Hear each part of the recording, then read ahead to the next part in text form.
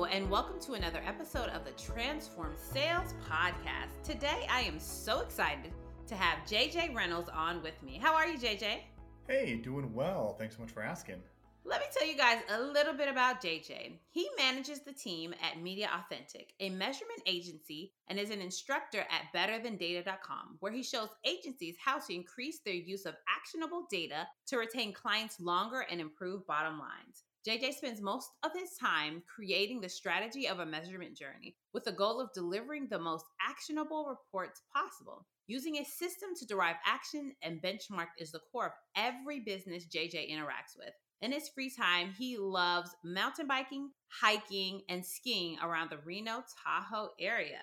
So, you're using a lot of words that resonate with me: data, measurement, all of these things. I love those words, those metrics. So, how did you start your career and how did you get to what you're doing today? All right, I'll give you the abridged version, but it started all with content creation. A while back, I started creating videos as a videographer. Really random. I would shoot videos as a single person, just solopreneur, shooting videos, all that fun for mostly wineries. Slowly got into actually putting some money and ad spend behind those videos. So moving into the promotional side of things on that marketing journey there. Realized that most companies had no idea what was actually good or bad. They were just how good you could be sold on to any agency that was willing to take your money. And slowly dove into the numbers, the underlying metrics around the businesses that we were working with, and slowly went out on my own into the world of freelancing as a analytics consultant. So I was helping with kind of browser-based metrics. So that's all the Facebook pixels and Google Analytics and all of those types of things. And slowly gained traction on that front and really found home, a piece inside of that world. Now we build custom tools as for sales teams, marketing teams, client-facing internal tools around all of those different pieces. And we like to now have a team and all that jazz that comes along with that. So that's the quick and dirty version of it, but I hope that touched the majority of who JJ is. So how did you even get into wanting to create content, wanting to do videos? How did you even spark that love? Yeah, it's like all the way back to honestly high school. I would just shoot videos for fun. And then that carried with me until university when I went to a college and ended up just doing on the side for making money for when you're a college student. You could make money making videos for wineries. It was much better than getting paid working at the whatever college job you could get.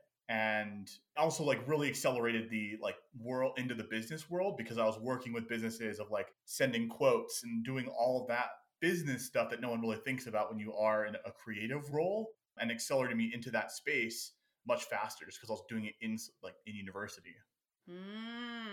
That's so good. A lot of times these days, people, whether they're in college or their early career, they think those things that they just do just for fun or, to make some side money, they don't realize how much they can actually help. Recently, I was talking to somebody and they're like, how did you go from being a chemist to being in sales? Like, those two things don't even connect. And I was like, if you talk to any of my friends from high school or even younger, they'll be like, well, Celine was always a hustler.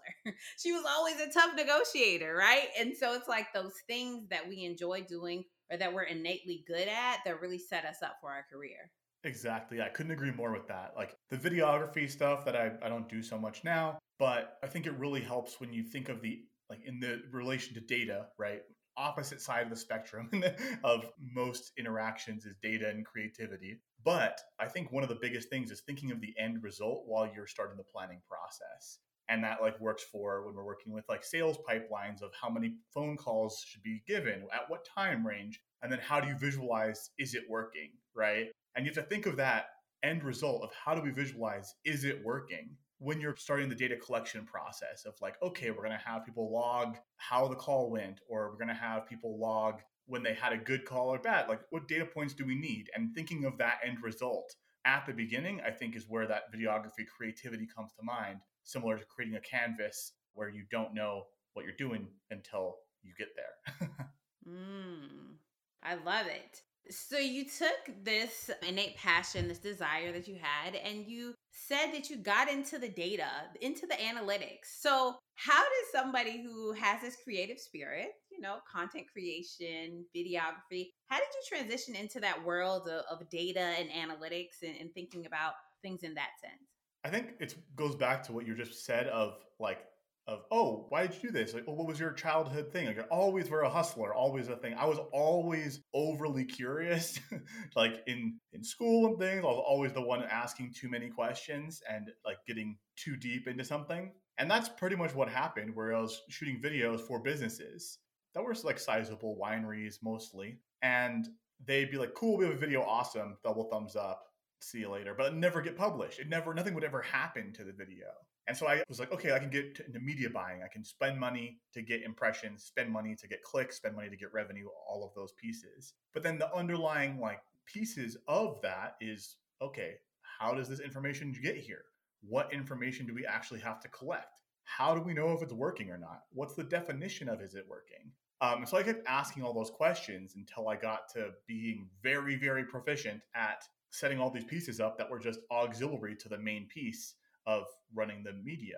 And then like from there, it's like hired a team, got systematized, and now that's all we do is like ask those questions. So now I'm that annoying child of asking too many questions, but I get to do it and get paid for it with businesses, and they're grateful for all the questions that we ask.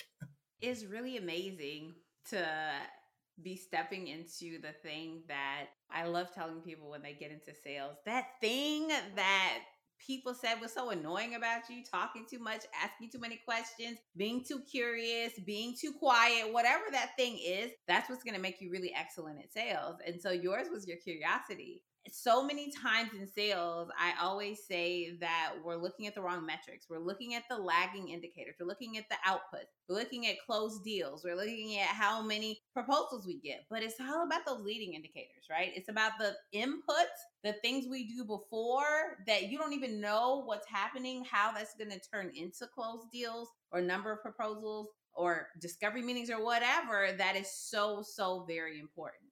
Yeah, exactly. I think one of the biggest pieces of that is if you look at just the outcomes, it's kind of like looking at your bank account, right? Like if you just looked at your bank account, but you had no idea of how the money got there, you had no idea of any of those pieces. When the money doesn't show up, one month you're like, whoa, whoa, whoa, whoa, where'd that go? But you have no concept of it. But like if you have a better idea of saying, okay, how I make money is doing these things. How that makes money, how people find out about that thing are A, B, and C. And if you can think all at the top of that, it's much more actionable because at the end of the day, if sales aren't where you are, closed deals aren't where they're supposed to be, you should know that by like, I don't know, 45 days out, depending on your sales cycle, maybe 90 days or 120 days or a year if you're enterprise, depending on the sales cycle that you have. And so you shouldn't be, this month we're not going to make it. It should be, in February, we're not going to make it in 90 days or whatever month you're in. So that's my take on that. Yeah, there's this magical thing of forecasting and not forecasting like, let me okay, the wind's blowing west, east. Yeah, I think we'll be okay. I think the pipeline looks good, but really focusing on what are those metrics? What are those key indicators? What are the things that drive change? So we talk about behaviors that drive change, behaviors that enable sales, and so, really taking that and putting it into a nice little package is what you've done. Like, really taking those behaviors, taking those key indicators, those leading indicators, as I said before, the things that happen way before we're even talking about a sale closing, and focusing on those so that we can ensure that our pipeline is nice and predictable. Exactly. Yeah. The way that I like to frame it with people is you have intentions and you have outcomes. That's pretty much it. Like you can intend for something to happen and then you want to benchmark it against that. Otherwise, you're just like, oh, hey, like it rained. We sold more umbrellas. Mhm. Cool. If you could figure out how to make it rain, you'd make a much more money, right? Like Mhm. it's if you have the intention of, okay, we're gonna do this thing, we're gonna like whatever that is, if you're gonna call every lead 10 times, that could be an intention. Maybe not a good one, but hey, it could be an intention. And then you have the outcome. What's the expected outcome? Hey, we expect that of those 10 phone calls, 50% are going to answer the phone, and 10% of those are going to end up booking another call, whatever it might be. But it starts with the intention, and you can have any intention in the world. And that's why people with like a little bit more strategy and who've done it before might have better intentions. But if you don't measure the outcomes of the intentions, you end up going in a circle where you don't know what worked or what didn't work. And all you do is see that you didn't hit your KPIs or like your MQLs or any of the acronyms that people in marketing and sales love to say. So, share with us an example of a good example of matching intentions and outcomes, and a bad example of matching intentions and outcomes that you've seen. Yeah. So if you have an offer, right, on a website, let's just start at the highest level. There's an offer on the website. If you add more questions to your form, why are you doing that? Right? That's the question. So the intention, if I say, hey, we want to know their gender and you're a birthing consultant, right? Like it probably makes a lot of sense. Or if you say, hey, what's your company size? How many employees does the company have? You could ask 100 questions. There's no limit to a form, right? Like you could ask infinite questions. So a good example of this would be, okay, we have a problem of getting so many calls that are just unqualified people.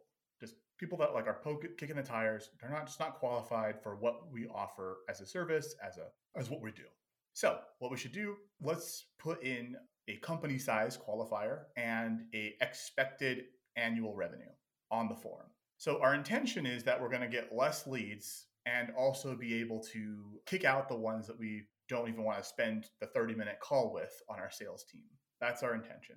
The outcome we then want to measure, okay, are we getting the same number of people booking? How many people are booking? How many people are we closing, calling, all that jazz? So all those lagging indicators. But it starts with the intention of we're trying to cut down on the amount of non-helpful conversations that we're having. That's like a pretty good example that we see a lot of people start to implement once they say, oh, wow, 30% of our calls aren't working out, or 90%, whatever percentage, doesn't matter. And there's also a pretty good example of those things starting. A very bad example is where usually, like, not to like cast any blame, it usually comes down to the people in like the automation side of things, of where they're trying to automate either a follow-up sequence or automate a like some aspect of an automation where there's no intention. They lost the intention and they're just chasing the outcome. So like the goal is get someone to click this link. And so let's keep sending them the same email infinitely, right? Like we're chasing the outcome, probably going to have more people click the link. And so like that's a bad example of like just where you're chasing the outcome with no intention. And that usually happens with automations because it's so easy to like drag a box and loop something or say, hey, send again or whatever it might be. So those are like two examples of where if you do something that might be like innately like people just do it by themselves, right? But putting words to that of saying, hey, we have an intention. We're trying to do this thing. We're trying to get more sales calls. Awesome. Remove everything. Just have an email. Problem solved. And then the outcome so that you know what you're trying to accomplish. So those, hopefully that made some sense there and didn't go too far down the rabbit hole. It absolutely did. It's really what I think I can sum it up is like, don't just do things, have a strategy. Like, make sure you understand what the reason, the purpose, the why behind any and everything that you're doing within a sales organization is, because otherwise you're just one, throwing money at something that's not working continuously, and that doesn't help anyone ever at all, right? So make sure you understand the underlying reason why. When you struck out, you said on your own, you said you became a freelancer and now you have a team. When, as an entrepreneur, how did you know it was time to start bringing new people into the fold to work with you? I think when people started, too many calls were happening of where they're like, hey, we want to do this thing that you've done before. We heard from somebody else that you did this thing that for their team and it's really great and we want the same thing. And that just kept happening more and more and more. And it was like where people were saying, hey, we want this like marketing, we call it like the foresight system that's on the front end of like becoming a lead, right? Like on the website and those types of pieces. Like we want this. And so what happened is that more and more people were reaching out, and I just was like, okay, I want to take a vacation at some point in my life, so I have to have somebody else that can manage like all of our clients and all the relationships there. But I also want to be able to like service these people because they're really awesome companies and they're really awesome partners because most of our clients stick with us for years to manage a lot of this stuff for them. So the deciding factor was kind of those two things of being wanting to be able to take time off eventually and not disappoint a bunch of people of like, hey, sorry, I'm going to be gone during your Q4 season of selling. And then also be able to then service more people so we can have a lot of awesome experiences. So, as a entrepreneur that leads a team, what would you say one of the biggest challenges is for you now? Oh my goodness. I think yeah, there's so many. No, I think the hardest part is when you go from being an entrepreneur of a single person where you're doing everything to then stepping back and be like, the goal isn't to have everyone do everything. The goal is to have somebody to do like the high end, like development work. There's somebody to do the visualization and somebody to do this other piece, and everyone understands what everyone's doing. Whereas previously, it's just yourself and you're like, I do it all. I write the sales emails, I write the copy, I do the strategy, I set up the actual thing that we're doing, I like talk with the clients, I have to position this stuff. All that stuff is yourself. Whereas when you have a team that you're working with, everyone should have more of a specialty so that you know who to turn to for when things go wrong. So I think that's the biggest learning curve. Yeah, it's as a business owner, as an entrepreneur, one of the biggest challenges that I see is if you're a service based business, it's like, everything's in your brain. You are the product that's being sold, your abilities are what's being sold. And so to have the patience to really get the new people up to speed, sometimes it can be a challenge. And knowing that you're really amazing doing these things. However, the person you hire may be amazing at one thing. And that's okay because you need that one thing off of you so that you can be freed up to do more of the things that you really enjoy doing. Yeah, exactly, 100%. Like that's the case, and I think that's also the case for like a lot of like organizations as well, where like you have the person who's worked there for 15 years, and then that person just knows everything, and they're the bottleneck, whether intentional or unintentional. And it's almost the same concept of when you hop into a new process, system, etc. Of where's the problem, and usually with entrepreneurial businesses, the entrepreneurial is the problem. Yeah, Usually. sometimes you just have to remove yourself. Remove Yes. yourself. Like, Remove yourself. easy. No. So, in your very expansive career of doing, different things here and there, what would you say is an experience that has impacted the way that you show up to the world today?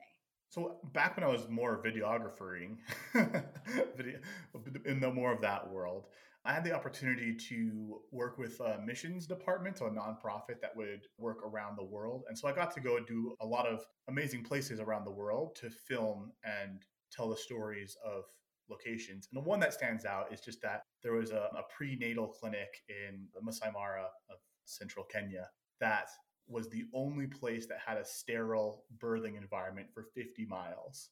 Mm. And I was like, they're filming like them doing this, and it was just one of the most impactful things of like where you something you take for granted. Obviously, like healthcare varies depending on like your socioeconomic standard, the United States versus other countries in the world. Not talking about that, but just knowing that some people in the world don't even have access to like a sterile thing, like nothing is sterile. And filming that experience, it really like I think changed the way of like I view nonprofits and giving and those types of things. I think that was one of the most impactful pieces of that previous life now. Yeah, being able to see, people who aren't as fortunate in life as us. And so for you being able to capture that on video and photos, I can see how, that experience as well as the experience, the things that you were able to capture were really impactful for those people who were involved in that neonatal unit in Kenya. Yeah, exactly. And it's just those experiences have really just changed me for the better, I think. So Oh, that's awesome. Well, as we wrap up, I want you to share with the audience what is the one best way that we can learn more about what you're doing? How can we connect with you? What is the one best way? yeah, the one best way probably is just find me on like LinkedIn, JJ Reynolds. There's not too many of us out there, and you can find all the links to everything from there. Feel free to message me. I'm pretty friendly, so you can feel free to be like, "Hey, I listened to you here, and I have a question." So don't hesitate to reach out. Awesome. Awesome. Well, thank you so much, JJ, for your time, your talent, and your expertise. This has been an amazing conversation. Oh, thank you so much. Yeah, it's been a pleasure. And that was another episode of the Transform Sales Podcast. Remember, in all that you do every day, focus on one way to transform your sales. Until next time.